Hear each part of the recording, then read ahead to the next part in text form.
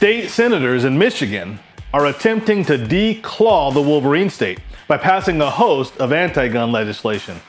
It looks like there's a sea change in Michigan that could turn it from a state known for its Great Lakes to its Democrat policymakers' great mistakes. Welcome to 2A for Today. The Wolverines are going through a transition of sorts. You know it never fails. Democrat policies lead to disaster, then Democrats mount up as saviors with a knife and a pen, ready to rescue us by legislating us out of our liberty. State senators in Michigan successfully advanced an 11-bill package in March. The package limped through the Senate predominantly along partisan lines and would enact safe storage measures, universal background checks, and extreme risk protection orders, otherwise known as red flag laws. None of the bills directly aim to solve the crisis of school safety and seem only concerned with imposing stricter regulations on law-abiding gun owners. The Democrats in Michigan are bent on ensuring that Michiganders must ask their state government for permission to express their God-given right to keep and bear arms. Please, sir, I want some more. More? Catch him! Snatch him! Hold him! Scout him! Hold him! Round him! Pick him up and bounce him! Senate Bills 76, 77, and 78 changed the already out-of-hand background check language in Michigan law by expanding the current language from specifying pistols to all guns and setting sentencing guidelines and fines for non-compliance. SB 79 decrees that unloaded firearms must be locked in a storage container when not in use, even the glove box in your vehicle. You could land in jail for 3 months and be fined $500 if a minor obtains your firearm. Of course, the penalties, fines, and fees imposed on the gun owner would increase if a minor uses the firearm to hurt or kill someone. Democrat Senator Jeremy Moss claims these bills were never against responsible gun owners. These bills are against gun violence. We are ready to enact these laws that the public demands and safe communities require. Every Michigander deserves to live without fear. You know, obviously the senator from Southfield needs to answer a few comprehension questions as it relates to the United States Constitution, which clearly states that the only security, safety for a free state or community is an armed and trained community, seeming that the militia included every able-bodied male and the right of the people to keep and bear arms, well, you know, the thing. All men and women created by the thing. All men and women created by the thing. You know the thing. Every Michigander deserves to live without fear, you say?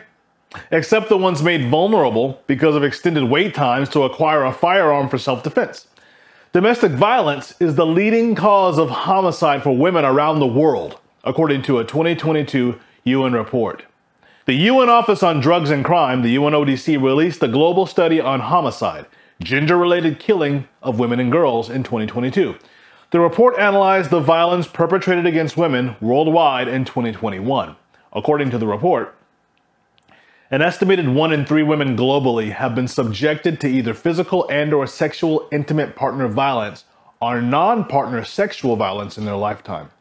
The findings of this report show that in 2021, around 45,000 women and girls worldwide were killed by intimate partners or other family members. This means that more than 5 women or girls are killed every hour by someone in their own family. Background checks are impediments to good people, and especially vulnerable people who need to acquire a firearm for the defense of themselves and their families. Let me give you an example. A woman is beaten in a domestic violence incident. She has had enough. She calls the police, files charges, and her abuser is jailed on a Friday afternoon. The abuser threatens her and her family, saying, "I'm going to kill you when I get out of here." He'll spend the weekend in jail, but will be out by Monday. This vulnerable woman needs a firearm, but it will be Tuesday or Wednesday before she's permitted to purchase one. Had she been able to purchase one on Friday evening, then she could have trained in gun safety, accuracy, and handling all weekend. At the very least, she could have the firearm prior to her abuser being released from jail. Background checks only serve to cripple good people, not criminals. Criminals and those who seek to do evil are never stopped from expressing their evil by background checks. The gun control cult's carnival did have a positive moment. The package also includes 2 bills that would amend Michigan's sales and use tax to to exempt trigger and barrel locks, safes, lockboxes, and other items designated to enhance home firearm safety. I'm all for lowering taxes. And these kinds of positive behavior interventions and strategies applied by way of reducing tax burden is all right with me. Republican Mark Huizenga offered an amendment that would make the exemption permanent, but it was shot down. SB 83 is the most disgusting bill among the reams of ridiculous writ. That particular bill, if enacted, would give Michigan courts the ability to issue extreme protection orders. Essentially, judges are given the discretion to divine if a person who owns a firearm poses a significant risk of personal injury to the defendant or others by possessing a firearm. The bill would open the Pandora's box of thought crime policing in Motown. James Brown may have been wise to stay out of Motown. We don't have to ask anybody else. We got that from the source. There you are. Red flag laws are the stuff of Orwellian nightmare, You're a thought criminal. where the children, Orwell writes in 1984, were systemically turned against their parents and taught to spy on them and report their deviations. The family has become, in effect, an extension of the thought police. It was a device by means of which everyone could be surrounded night and day by informers who knew him intimately.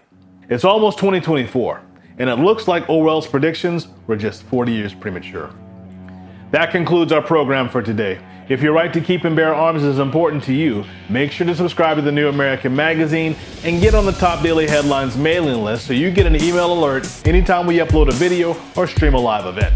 And share these videos with your family and friends. You've been watching 2A for Today. My name is Zoe. Thank you for watching 2A for Today.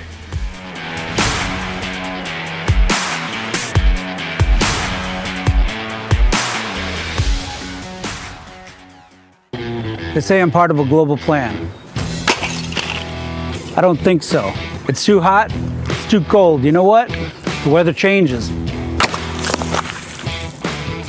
Here's the news, Dad. Nope. It's hard to tell what's real and what's fake these days. Ditch the fake news and always get the truth. Go to thenewamerican.com.